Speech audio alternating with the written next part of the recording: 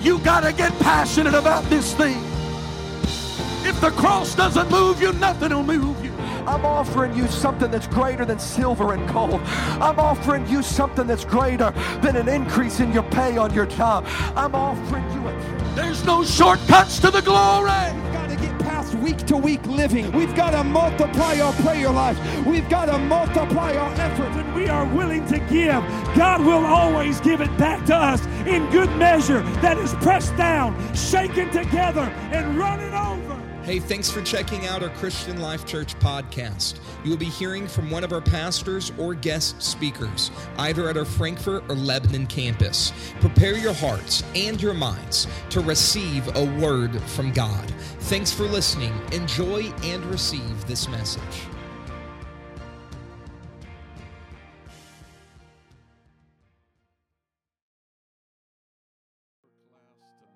Amen.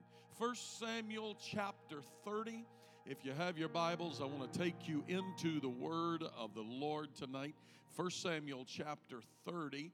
I am going to be doing a lot of reading tonight at some different points in my teaching, and I will try to walk you through it tonight. I know we're a little short-handed tonight in the media booth, but I know they'll do their best to try to stay along with us. 1 Samuel chapter 30, and I'm going to read four verses 1 through 4 of 1 Samuel chapter 30. And it came to pass when David and his men were come to Ziklag on the third day that the Amalekites had invaded the south, and Ziklag had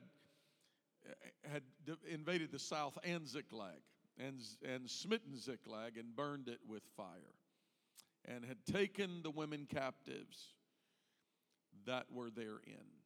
They slew not any, either great or small, but carried them away and went on their way. So David and his men came to the city, and behold, it was burned with fire, and their wives and their sons and their daughters were taken captive. Then David and all the people that were with him lifted up their voice and wept until they had no more power to weep. It's a sad story. It's a sad day. And David and all of his men are weeping until they have no more power to weep. Now, I'm using this story tonight as the storyline in which I want to bring our discussion tonight, and what I want to teach from or talk from tonight. And by the help of the Lord, I want to talk to you about conquering what controls you. Conquering what controls you.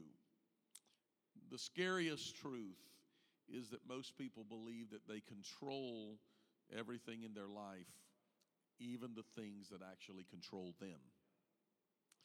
And so I'm going to try to help some folks tonight, and if the Lord will help me, and if you will help me, I'm going to try to get into the Word tonight and pull some excerpts out of Scripture and talk about how we overcome some things in our life that get a grip on us. And if we don't get a grip on it, in the end, it'll destroy your life. Many think they have control, but they're mistaken, because the truth is that they have become comfortable coexisting with things that are stronger than they are. And many of the things that control you are not spiritual things. We like to blame them on the spirit, say, well, the old devil is fighting me. Well, he may be fighting you, but he's fighting you through the flesh. And you're trying to conquer a fleshly battle in the spirit. So you feel like if I can pray enough or get enough faith, I'll overcome it. But the truth is, you've got to resist it. You've got to conquer it where it is conquering you. You've got to fight back. Lord, help us tonight to talk about what you have for us. Help me, Lord, to teach your word tonight. I pray, God, that the minds and hearts of your people are open to receive the word of God. Lord, that maybe somebody that has been struggling tonight will find the answer to their deliverance, Lord, and that there will be overcomers that will leave this house tonight overcoming by the blood of the Lamb and by the word of their testimony. I pray in Jesus' name. Everybody shout amen. God bless you. You can be seated. Boy, if that was a shout, I'm in trouble tonight. How many of you have ever been in transition? You ever been in transition? Like your job didn't work out and somebody asks you where you work and you tell them, well, I'm in transition. It's a nice way of saying I'm unemployed. Transition means it's when you're between assignments. You're over the past, but you haven't yet reached your future. And it's the season that is between seasons. How's that? It's the season between seasons, and you're hoping the next season you kind of get caught in the middle. Now, I wasn't aware till a few minutes before service tonight that our young adults were going to be out, and I kind of built this tonight with a lot of hope that I was going to be speaking to our young adults because there's a specific reason that I wanted to talk to them about this subject tonight. And part of the reason is this. Because in the young adult season of life, those of you who are a little more experienced in life understand that from those older teenage years and through the young adult years is really a season of transition. You're kind of trying to come into your own. You're trying to learn how life's going to be for you. They're trying to decide on education and decide on jobs and careers and futures and where they're going to live and who they're going to marry. And there's a lot of transitional things that happen right through that time in life. It's not the only time there's transitions, but that's a real big transitional point in life. Always trying to find where you are. The truth is those of you that I'm talking to tonight, I don't know many people that go into transition willfully. Most of the time, there is something that happens in our life that pushes us into transition. Like we didn't want to lose the job, but they did a cutback. We didn't want to have to move, but circumstances came that forced us to move. It's that transitional time. I didn't want to change jobs, but it had to happen. So transition can be said as sometimes we can say we're in transition because it's a nice way of saying something went wrong and I'm not sure what to do, so I'm in transition until I figure it all out. But we all go through transitions, and you have to be careful because if we're not careful,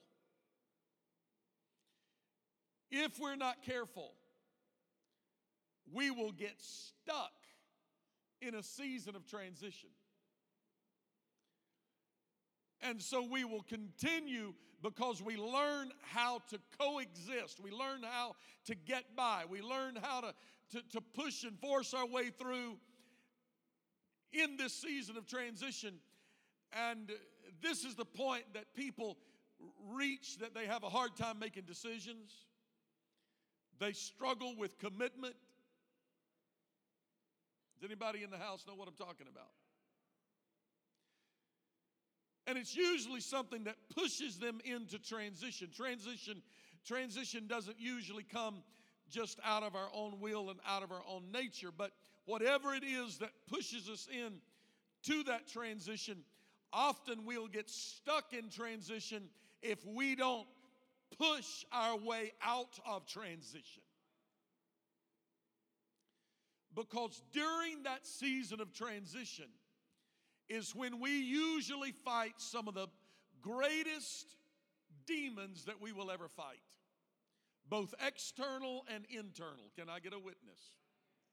It's during that season of life, wherever it is, and that season comes and goes through life. When we get in that season of transition, if we're not careful, we will deal with things that we ought to not have to deal with long term. But the only way that we're going to get beyond dealing with the demons of transition is we're going to have to get beyond them. We got to get over them. We've got to resist them. We've got to push through them. It's like the individual who ends up in divorce but never intended to end up in divorce.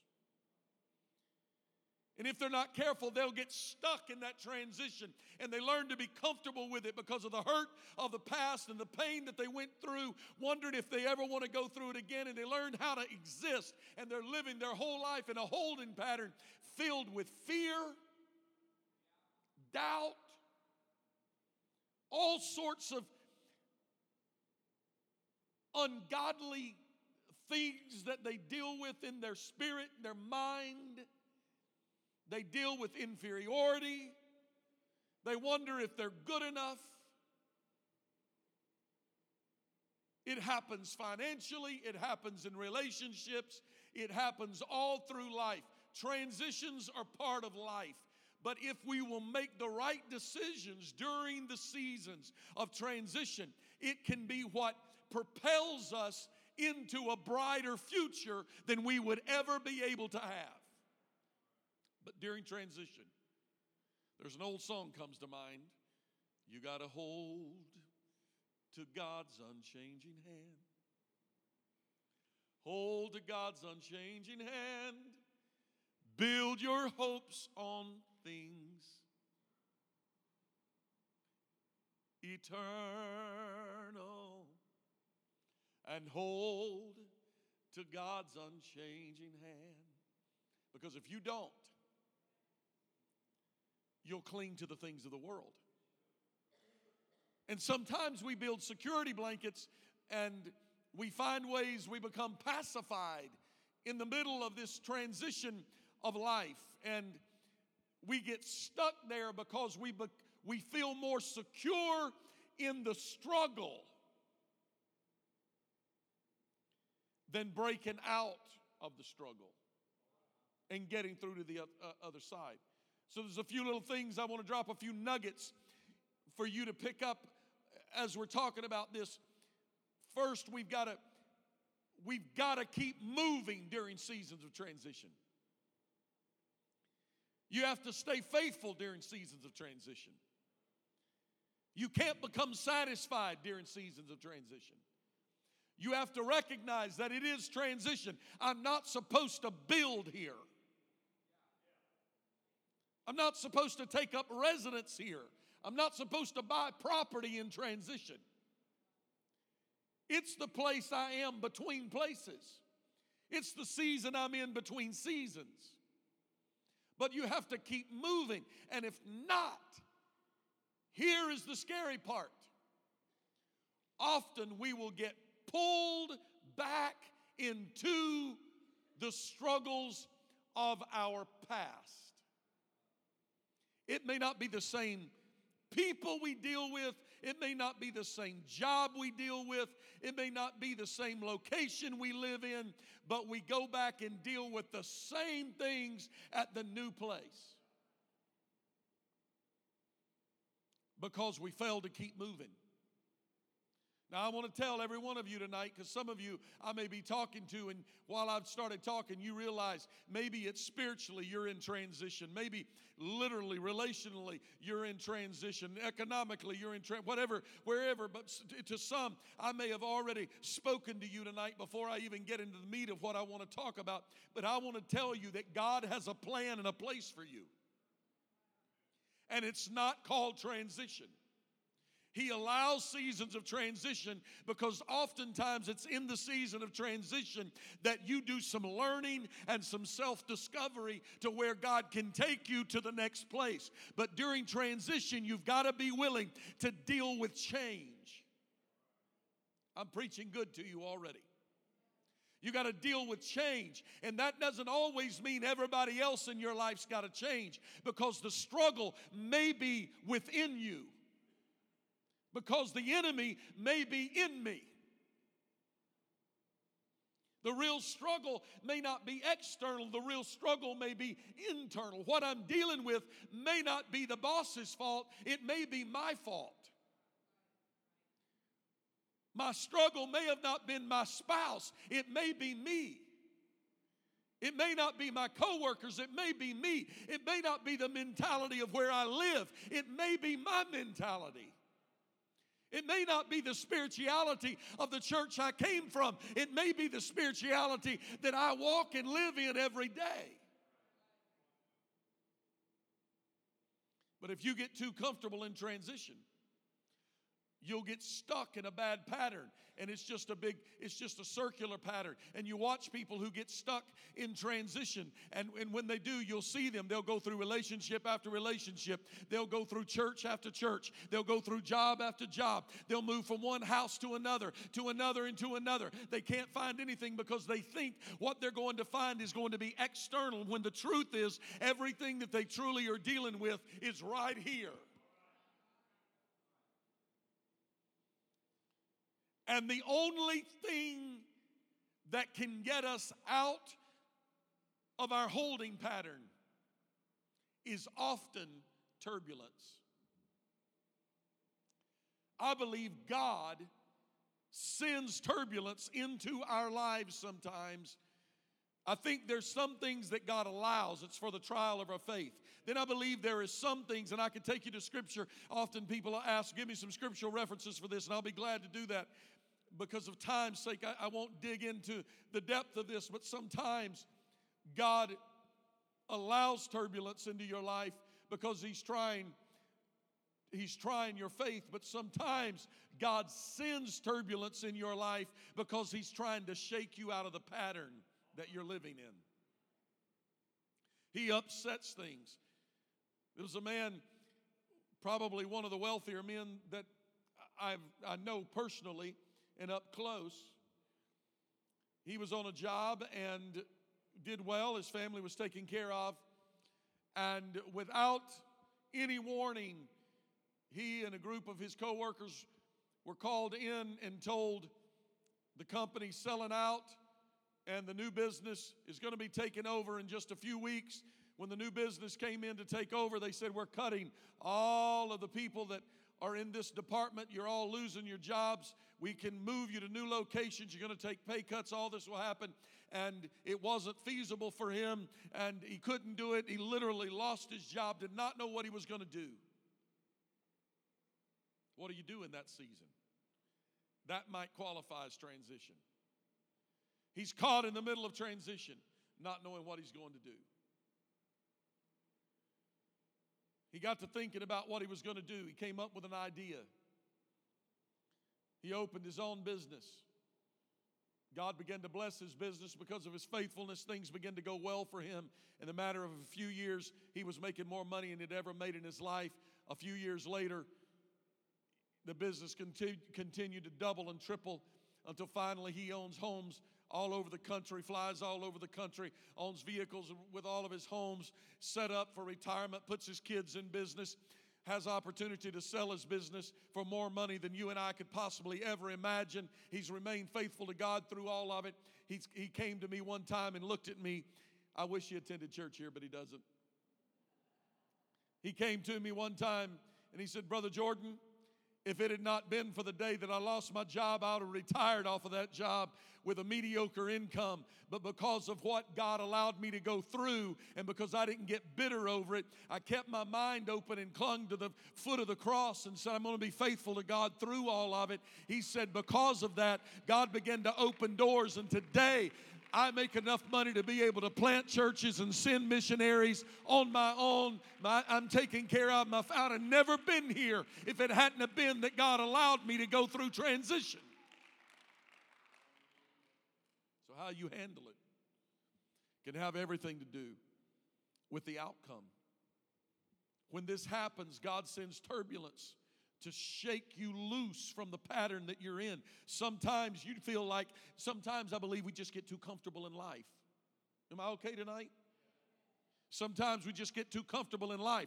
We're just living life and we're comfortable, and God's got a higher calling for you. God's got something greater planned for you, and you're just caught up in life. You're making an income, you're raising your family, you're taking care of things, you're buying the house, you're enjoying life, you're taking vacations, and God said, but I have a calling that's greater than that, and He just reaches up and He just bumps your life. Now, I know these young people on the front row will have no idea what I'm talking about. But how many of you ever had the long play and the LP records? You know, had the needle scratchy? Yeah. See, these kids are going, huh? What are you talking about? DVD? Remember what happens when that record player's playing and you're running through the room and you jump real hard and you bump into the side of it and that thing goes and it picks up somewhere else. You cause the turbulence in the room, cause the needle to skip. Sometimes it skips forward, sometimes it skips back. That's kind of like life when God is in it. Sometimes He says, you're just too comfortable just going around in circles, and He just reaches up and gives us a bump, and then He allows it just to, the needle to skip across, and all of a sudden we're like, I don't even know where I am. And He's like, yeah, you were being faithful then. Can you be faithful now? You were okay then. Will you be okay now? Will you, everything you were smiling then, will you smile now? You were worshiping then. Will you worship now? Sometimes God tries to shake us out of the pattern of life. Sometimes we get in the routine of just coming to church, going through the motions, singing our songs, sitting on the pew, and going home. And God allows some turbulence to come in our life where we have to get desperate before God. Let me talk to you. For those of you that have a tendency to go through the motions and say, well, it's not about all that shouting and dancing and worship and praying and fasting, and we let them go through it, but you know, when it's all over, I'm just going to still be where I am. Don't make God reach up and bump your record player. Because God sometimes inspires the pastor to say, just shake things up a little bit. Call a fast when you ought to not call one. Call revival when it'd be easier. Just do something a little different. And it's shaking. We don't like it because it's moving us out of our comfort zone. Oh, there's so much I could say right now. There's some folks that resist what God is wanting and trying to do, and then they can't understand why they end up in the mess they're in, and they get in the middle of the mess, and they're calling the pastor saying, oh, pastor, pray for me, and pastor's going, maybe if you'd have just worked with what God was trying to do, you wouldn't end up where you are. Maybe if you would just listen to the voice of God, He wouldn't have to create turbulence in your life.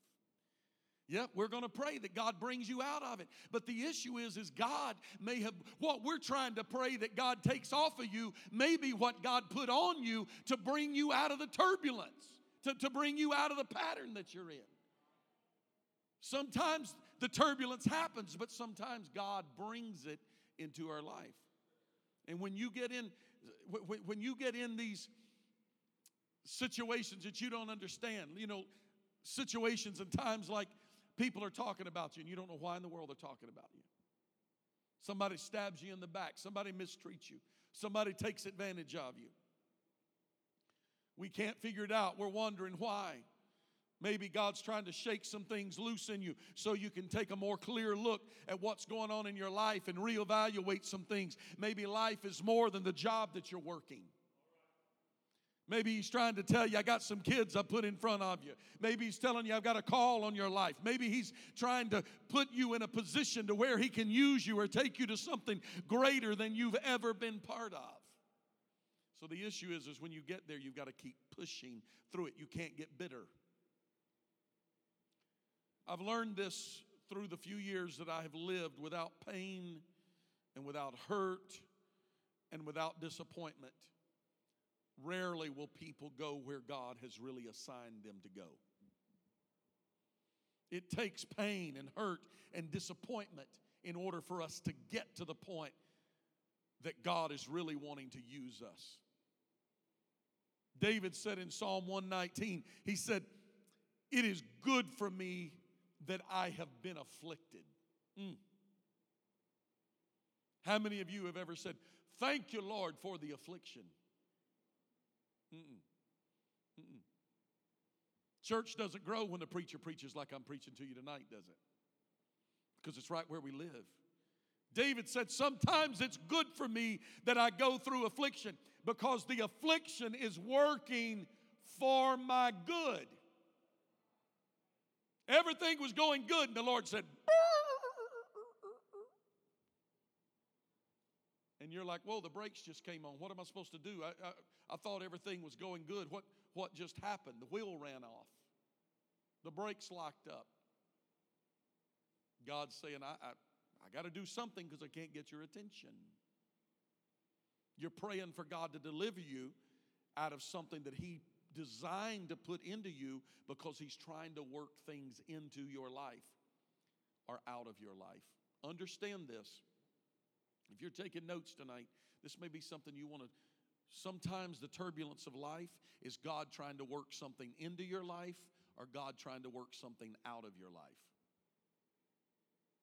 Sometimes you may see today and you may not see it for a while. You may not understand it for a long while. You may look back and recognize in the middle of that thing, but I can promise you this. The trial of your faith will always be found more precious than gold that has been tried in the fire. It's the trial that is more precious than gold, pure gold. Because the trial is always working for your good. God is either working something into you or something out of you. But it's always for your good. It's for His purpose. Stop and think before you start saying, "God, just deliver me out of this mess that I'm in." God may say, no. And somebody says, "I don't understand it. I don't understand it. I don't understand why." We need to stop and ask God, "Lord, what is it you're working into me? What is it you're working out of me? Because I don't like where I am. And the quicker I fix whatever it is, the quicker I learn whatever you want me to learn, the quicker I take the step of faith you're wanting me to take, the sooner I respond to what you're doing in my life, the sooner I get out of this. God, show me, lead me, help me to understand." That often ought to be our prayer. Hebrews 12 and 13 says, "No chastening at the present time seems joyous." I don't know about these kids up here on the front row. Aiden, you've never been spanked.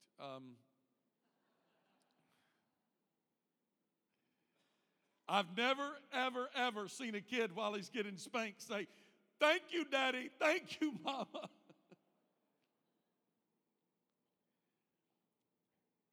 I never spanked my kids because I was angry and wanting to hurt them.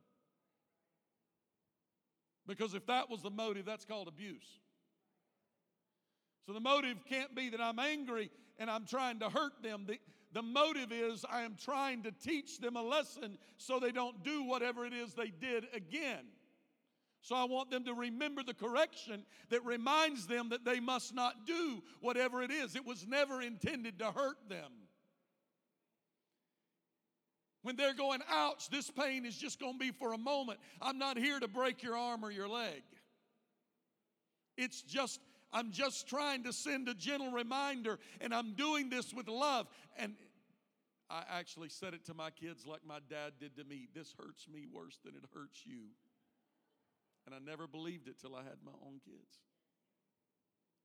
Sometimes I wonder the tears that would be falling from heaven if we actually could see God's grief in dealing with us. Because He's trying to work something into us or something out of us. He's trying to help us. The writer said, the Apostle Paul said, "No chastening at the present time seems joyous, but it's working for our good." Maybe the mess that you're in is part of God's plan before you arrive at your destiny. But where God has what God has intended for you, you can never get there the way you are. He's got to fix some things. There's got to be some changes. So when we start reaching the point that we're pointing our finger at everybody else and saying it's everybody else's fault. So what I need is I just need to be put in this place called utopia so that I don't have any other interferences around me. And God's saying if I put you there, you would still be who you are. So I'm going to put you in a situation where you got somebody that is poking at you and prodding at you because I'm trying to work on your attitude, trying to work on your spirit, trying to work on your temper, trying to work on your tongue. I'm trying to work on your faithfulness. I'm trying to work on your contentment. I'm trying to work on your joy. I'm trying to work on your peace. Maybe the mess you find yourself in occasionally is God preparing you for where He wants to take you to. Let me get to our text tonight. David ended up in a place called Ziklag. The reason that David ended up in Ziklag was because David was running from Saul. Ziklag was David's place of great sorrow, but is also David's place of transition. I want to look at it from this angle tonight.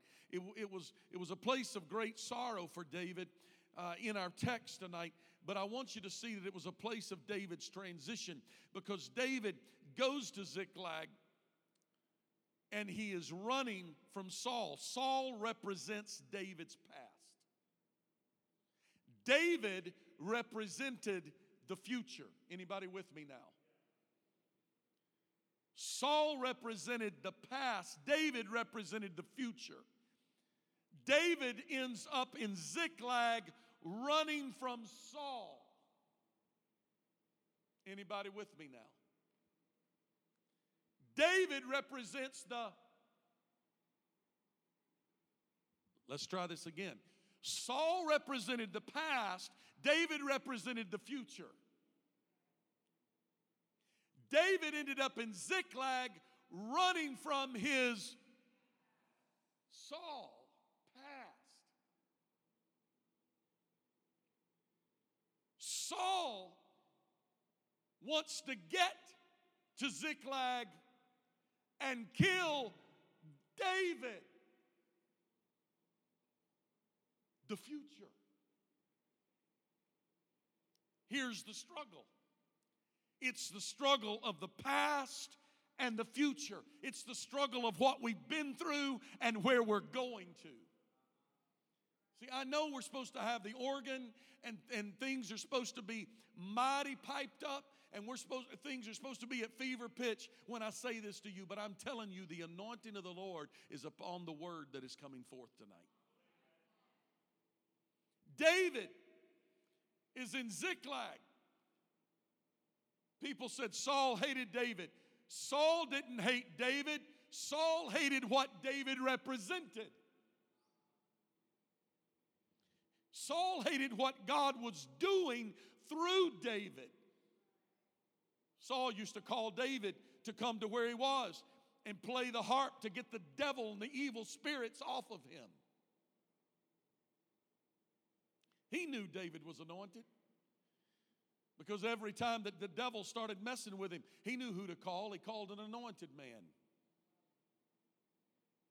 He knew that. But he hated the fact that the future was anointed, but the past was beyond its anointing. Saul was anointed for a season. Saul was chosen by God. Don't forget that. Saul was chosen by God, but it was a season. But when it came time to where the Lord said, all right, I'm ready to make the transition from Saul to David. Now Saul's king, but now we're going to make David king. David's anointed, but David, although anointed, could not serve as king. Somebody said, why? It was Saul's fault. No, it wasn't. It was God's fault. Because David was anointed, but he wasn't ready. Can I talk to you tonight? Just because you're anointed doesn't mean you're ready. Just because a young man is called of God doesn't mean he's ready. He's got to rely on somebody to tell him. He's got to rely on a spiritual authority to tell him when he is ready. When a young man or a young woman come in and announce, I'm ready, that's where they're missing the whole boat. They're lacking submission. Saul's representing the past. He was anointed of God for a season. Now it's time for David to serve. But God allowed David to be chased by Saul, run for his life, and then goes through some tests like David could have taken Saul's life. And God said, now, David, now what are you going to do? You know the commandments, thou shalt not kill, but are you going to? Because now this man that's been trying to take your life, you have an opportunity to take his. David, I want to see what you're made of. I'm guessing there was a point in David's life that David probably would have killed Saul. But God needed to see that David had worked through some things in his life and reached the point when he was given an opportunity to revenge all that he had been through, that he made the right decision to say, I'm not going to get back at them just because I can. Sometimes God's trying to work some things out of you. Sometimes He's trying to work some things into you. That's why you end up in Ziklag. Because he's trying to test you to find out, are you going to destroy the people that tried to destroy you? Or are you going to spare them and show mercy and grace to them? And until we get to the point that we're over the past enough that we'll let the past live on, and we'll move on and not let the past interrupt our future, then God says, now I can take you into the future. But as long as you're clinging your emotions into the past and responding to the past, I'll never let you go into your future.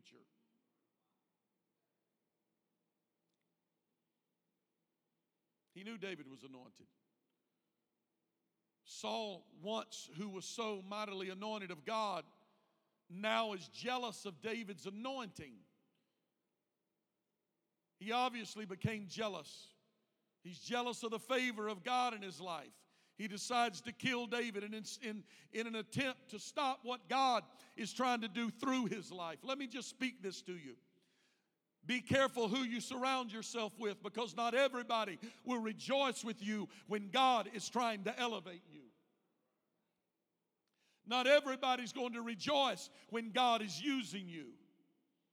Not everybody's going to rejoice over the favor of God in your life over the next few years. What God plans to do in some of your lives, God is going to do it in spite of other people, because if it was left to other people's decisions, Saul would stop it. Saul would destroy it. But you've got to make up a decision. You've got to make up in your mind, I'm walking away from my Saul to move into my David. I'm walking away from my past to move into my future. And some of them may even be willing to kill you to prevent you from doing the will of God. I need to stay on my subject tonight. Saul represented the past. David represented the future. Some of us need to be careful. We need to stop hanging out with our past, because if we're not careful, your past will rise up and will destroy you. If you don't control your past will control your future. This is why people deal with sin, the same sin, over and over and over and over and over again. This is why people deal with addictions. Because if you don't control your past will control your future. I was talking to somebody the other day, and we were kind of discussing this subject a little bit, and it may have been where this study kind of came from and was birthed from. And they're like, well, I just feel like I need to pray more. Let me tell you what James chapter 4 verse 7 says. Submit yourself therefore to God. Prayer's good. Submit yourself therefore to God. Praying is good, but don't forget the next portion of James chapter 4, verse number 7. Resist the devil, and he will flee from you. You cannot pray the devil away from you. You cannot pray the addiction away from you. Oh, Brother Jordan, you're telling me that God can't do this? You cannot overcome an addiction with prayer alone. The only way you're going to overcome the addiction is submitting yourself to God. That's through prayer, through fasting, through Bible reading, through living a separated life.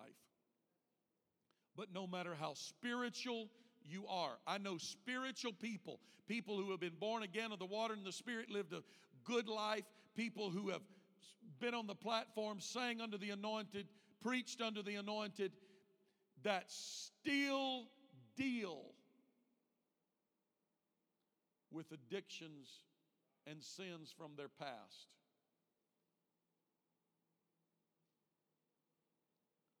So, were they ever really saved? Was that really the anointing, or was that just talent?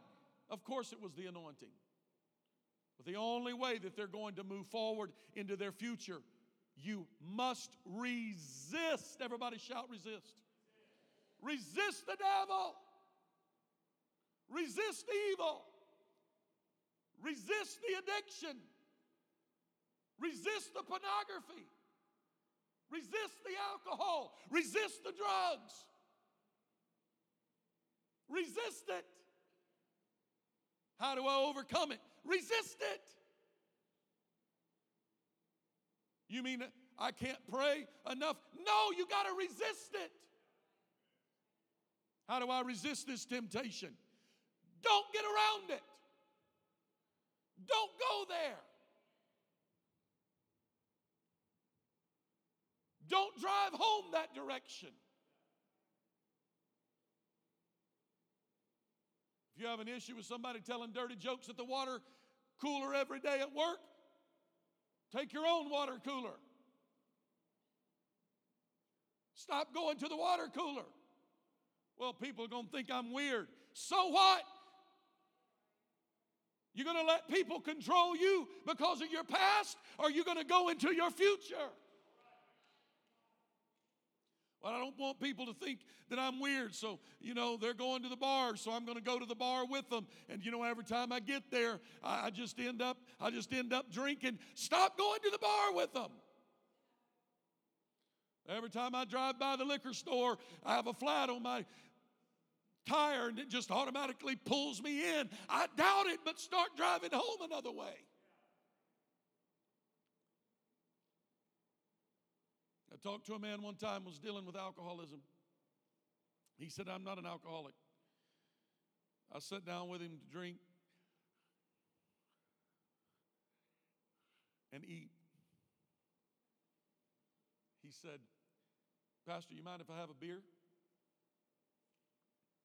I had a sweet tea. He said, mind if I have a beer? I looked at him. I said, of course I mind if you have a beer. Pastor, you said that to somebody? Absolutely. I was trying to help them overcome it. I said, absolutely, I mind if you have a beer. I said, I'm buying tonight, and I'm not buying your beer.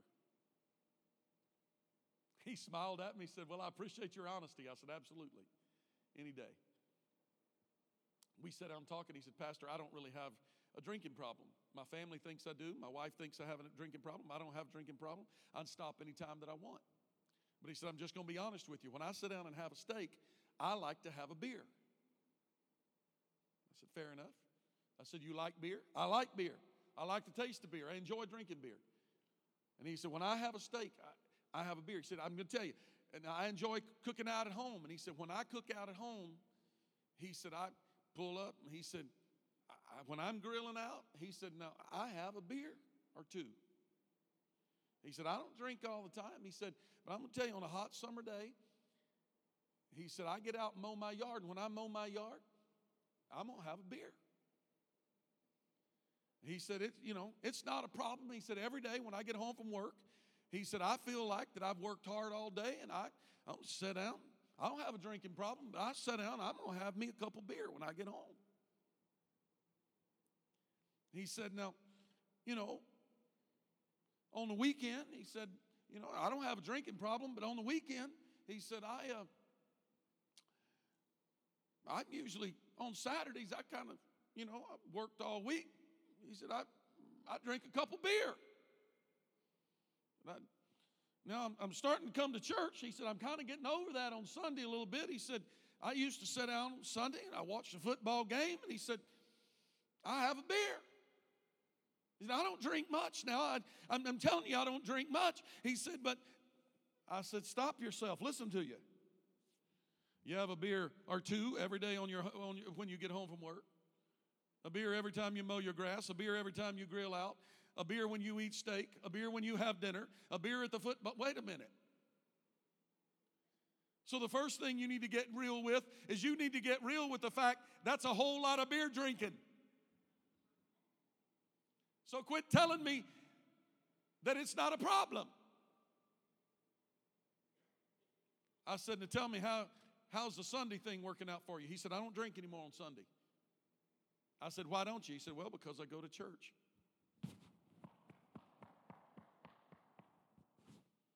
Good job. You know what you did? You replaced your alcohol with something else. I said, has it ever been a struggle? He said, yeah, it is. But I made a commitment that I wasn't going to drink on Sunday because that's my day to go to church. And he said, I go home, and even if I'm watching football, I don't drink on that day. I said, wonderful. And guess what? You're having a steak and you're not drinking a beer.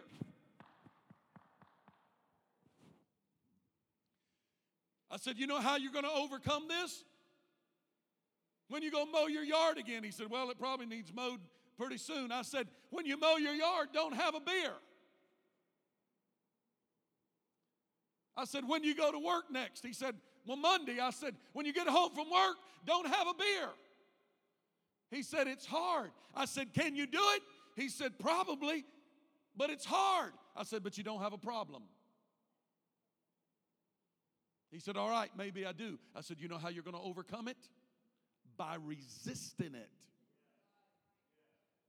I said, if you really want to overcome it, here's what I want you to do. I'll drive home with you right now. I said, how much beer do you have at home? He said, I got a couple of cases. I said, let's go to your house, crack open every one of them and pour it out and get it out of your life. He said, well, that stuff, it's expensive. I said, so you want to keep drinking it or you want over it? Because you got to do something to resist it.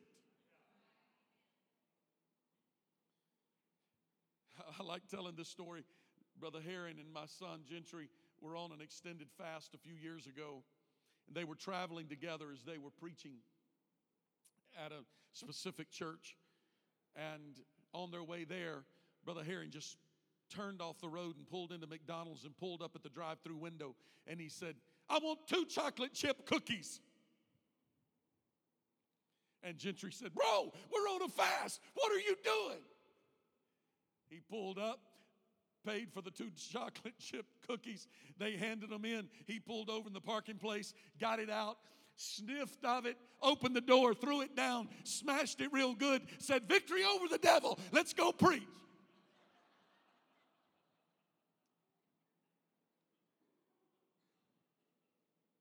Now, while funny it may be, but I don't recommend you do that. The best way to resist the devil is to push him out of your life.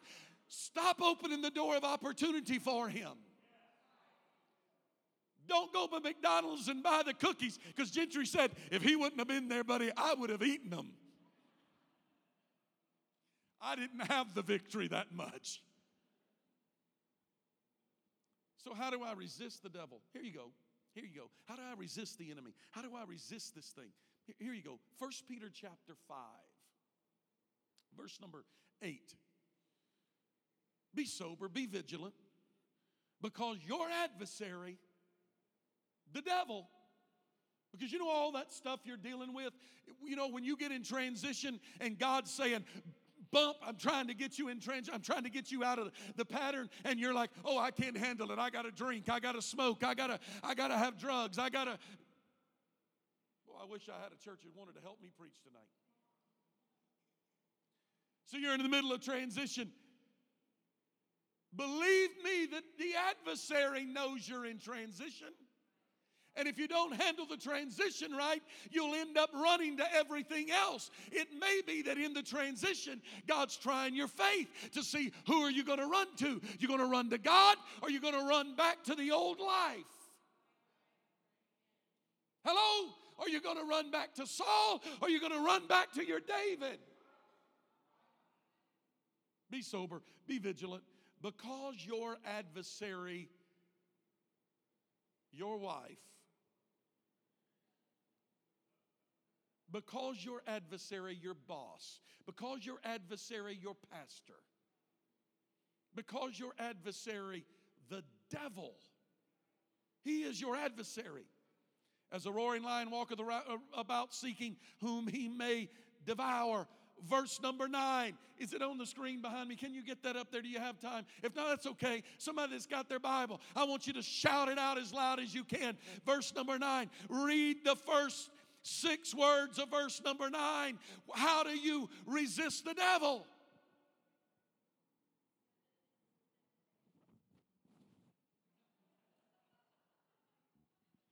First Peter chapter 5, verse 9. Somebody with a strong voice, shout it out as loud as you can. Read those first 6 words. Tell somebody how you resist the devil. There it is. It's on the screen. Ready? Everybody look up at the screen and read those first few words with me. Resist the devil and he'll flee from you. How do you resist him? Whom? All I need is a little faith and I can resist the devil. That's not what it says. You resist by being steadfast in faith. Whom resist steadfast. I'm in transition, but I'm not wavering. I'm confused, but I'm not wavering. I'm disappointed, but I'm not wavering. I lost my job, but I'm not wavering. I went through divorce, but I'm not wavering. I'm going through pain, but I'm not wavering. Sickness has hit my home, but I'm not wavering. I'm resisting the devil that would attack me during transition by being steadfast in the faith. Pastor, it's not so easy. No, it's not. But knowing that the same affliction that are accomplished in your brethren that are in the world. That means it happens to your brethren and you think it happens to them only because they're serving God. False. The same things happen to people in the world. Why me? I don't understand why I got the bad diagnosis. Same thing happens to people in the world. God came to isolate us, not insulate us. So we still have the same. He came to insulate us, not isolate us. That means we're still in the world, but we're not of the world. The purpose of insulation is to keep what's on the outside from getting on the inside. The insulation in these walls is helping to keep in the sound, and helps keep in the heat, and it helps keep out the cold. But it doesn't change the weather on the outside. We're in the world, but we're not of the world. We must resist being steadfast. No matter what the devil throws our way, we just remain steadfast. James chapter 4, verse number 7. Submit yourself therefore before God. Resist the devil, and he will flee from you. So if you don't know by now, usually in transition, you reveal who will be in control of your life. Somebody said, well, I deal with this because of the offenses, all the offenses that have come into my life. Matthew chapter 18, verse number 7. Woe unto the world because of offenses, for it must needs be that offenses come. But woe to the man by whom the offense cometh. Meaning, if somebody is offending you, woe unto them. But the Lord allowed it because it needs to happen to you. You're going, why me? They need to die. God ought to kill them. And the Lord said, woe unto them because they're wrong for bringing the offense. But evidently, you needed to deal with it. Because I'm trying to work something into your life. Don't ever look at somebody that's being blessed and get offensive and defensive and jealous of what God is doing in somebody else's life. You don't know what they've been through to get to where they are. Bless them and let them move on. And you deal with your own issues until God moves you out of your transition and on toward your destiny. I've got to hurry. I'm going to run out of time before I can finish this lesson tonight. It isn't because David had everything right. It's because David knew how to touch the heart of God with his worship. I believe that's why David, there's a lot of thoughts of why David was the man after God's own heart. But I do know this much. My worship transitions me to a new place in God. We all need to go through those seasons of transition, but my worship during transition is what moves me toward my destiny. My faithfulness, being steadfast in the faith, not coming in pouting because I had a bad day, not coming in with a bad attitude because I had a hard day at work, or the dog got sick, or the car didn't start, or I had a fight with my spouse. Of course, don't get any ideas. My wife and I don't fight. She's right, I'm wrong. Worship transitions us from where we are to where God is wanting to take us to. Let me run through this as quickly as I can, try to wrap this up in the next 5 minutes. Would you give me the next 5? Ziklag, thank you. Whoever said amen, thank you. I got one person that's given me 5, and Brother Scott nodded his head. You blame it on those 2. Ziklag was a painful place. It was a painful place, but it was a place of transition. David gets to Ziklag because he had nowhere else to go to. So they gave him Ziklag. So Ziklag was where David could go live, because here the other kings didn't want him because they were all fearful. And so they gave David Ziklag. Ziklag was a place that David did not even he didn't even want to be there. Ziklag was really the only place that he could go to. The Philistine king Achish sent David to Ziklag as a place to dwell.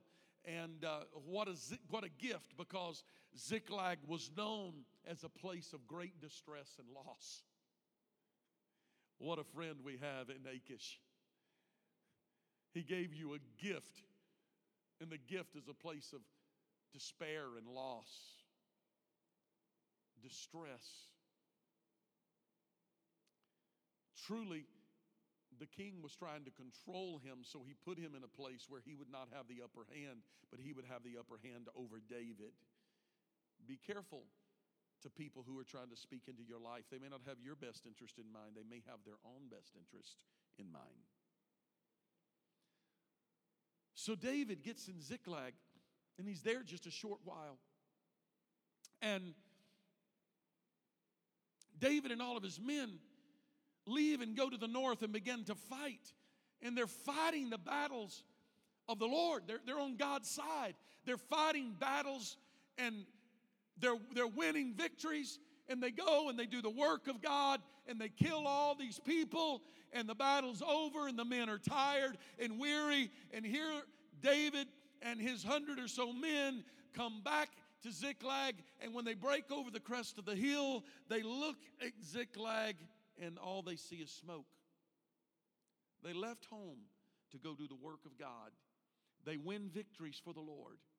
But when they get back to Ziklag, their home, everything was burned. The women and children were taken and put into captivity. Now what do you do? My text said, David and the men that were with him wept until they had no more power to weep. Meaning they wept until they literally were on the ground, passing out in exhaustion from their weeping. Their families are taken. Their belongings are destroyed. Any goods that had were taken. And were all, nothing left. All that they could see were the smoldering embers of yesterday's fire. Now what do? The men start talking about stoning David and killing David because he had led them off and they weren't home to protect his kids and family and belongings. And now the men are turning against David, and David had nobody to encourage him.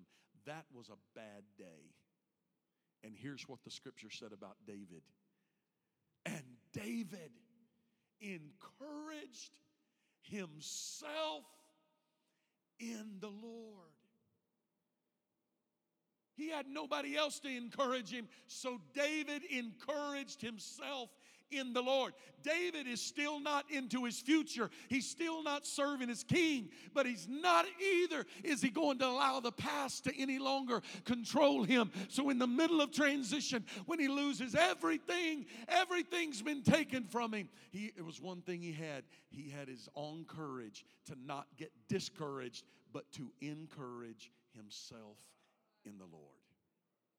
In your darkest hour, if you can find the willpower, if you can find the courage to encourage yourself, to strengthen yourself in courage, if you can find the courage to strengthen yourself, I want you to understand, ladies and gentlemen, that if you don't conquer your own flesh will destroy you. I'm out of time. I've got to quit. I wish I could finish this the way that it needs to be finished tonight. But David encouraged himself. The greatest battle that you will ever fight will not be with your neighbor, with your spouse, with your co-worker, the greatest battle you're going to ever fight is going to be the courage that you have within you to become happy and satisfied where you are, understanding I am going to encourage myself in the Lord. David began to ask God, because at that point in life, he didn't even know. He asked God, do I just lay down here and die? Or do I find the strength and courage to go after my enemy? And here's how David asked the Lord. He said, do I pursue and do I overtake the enemy?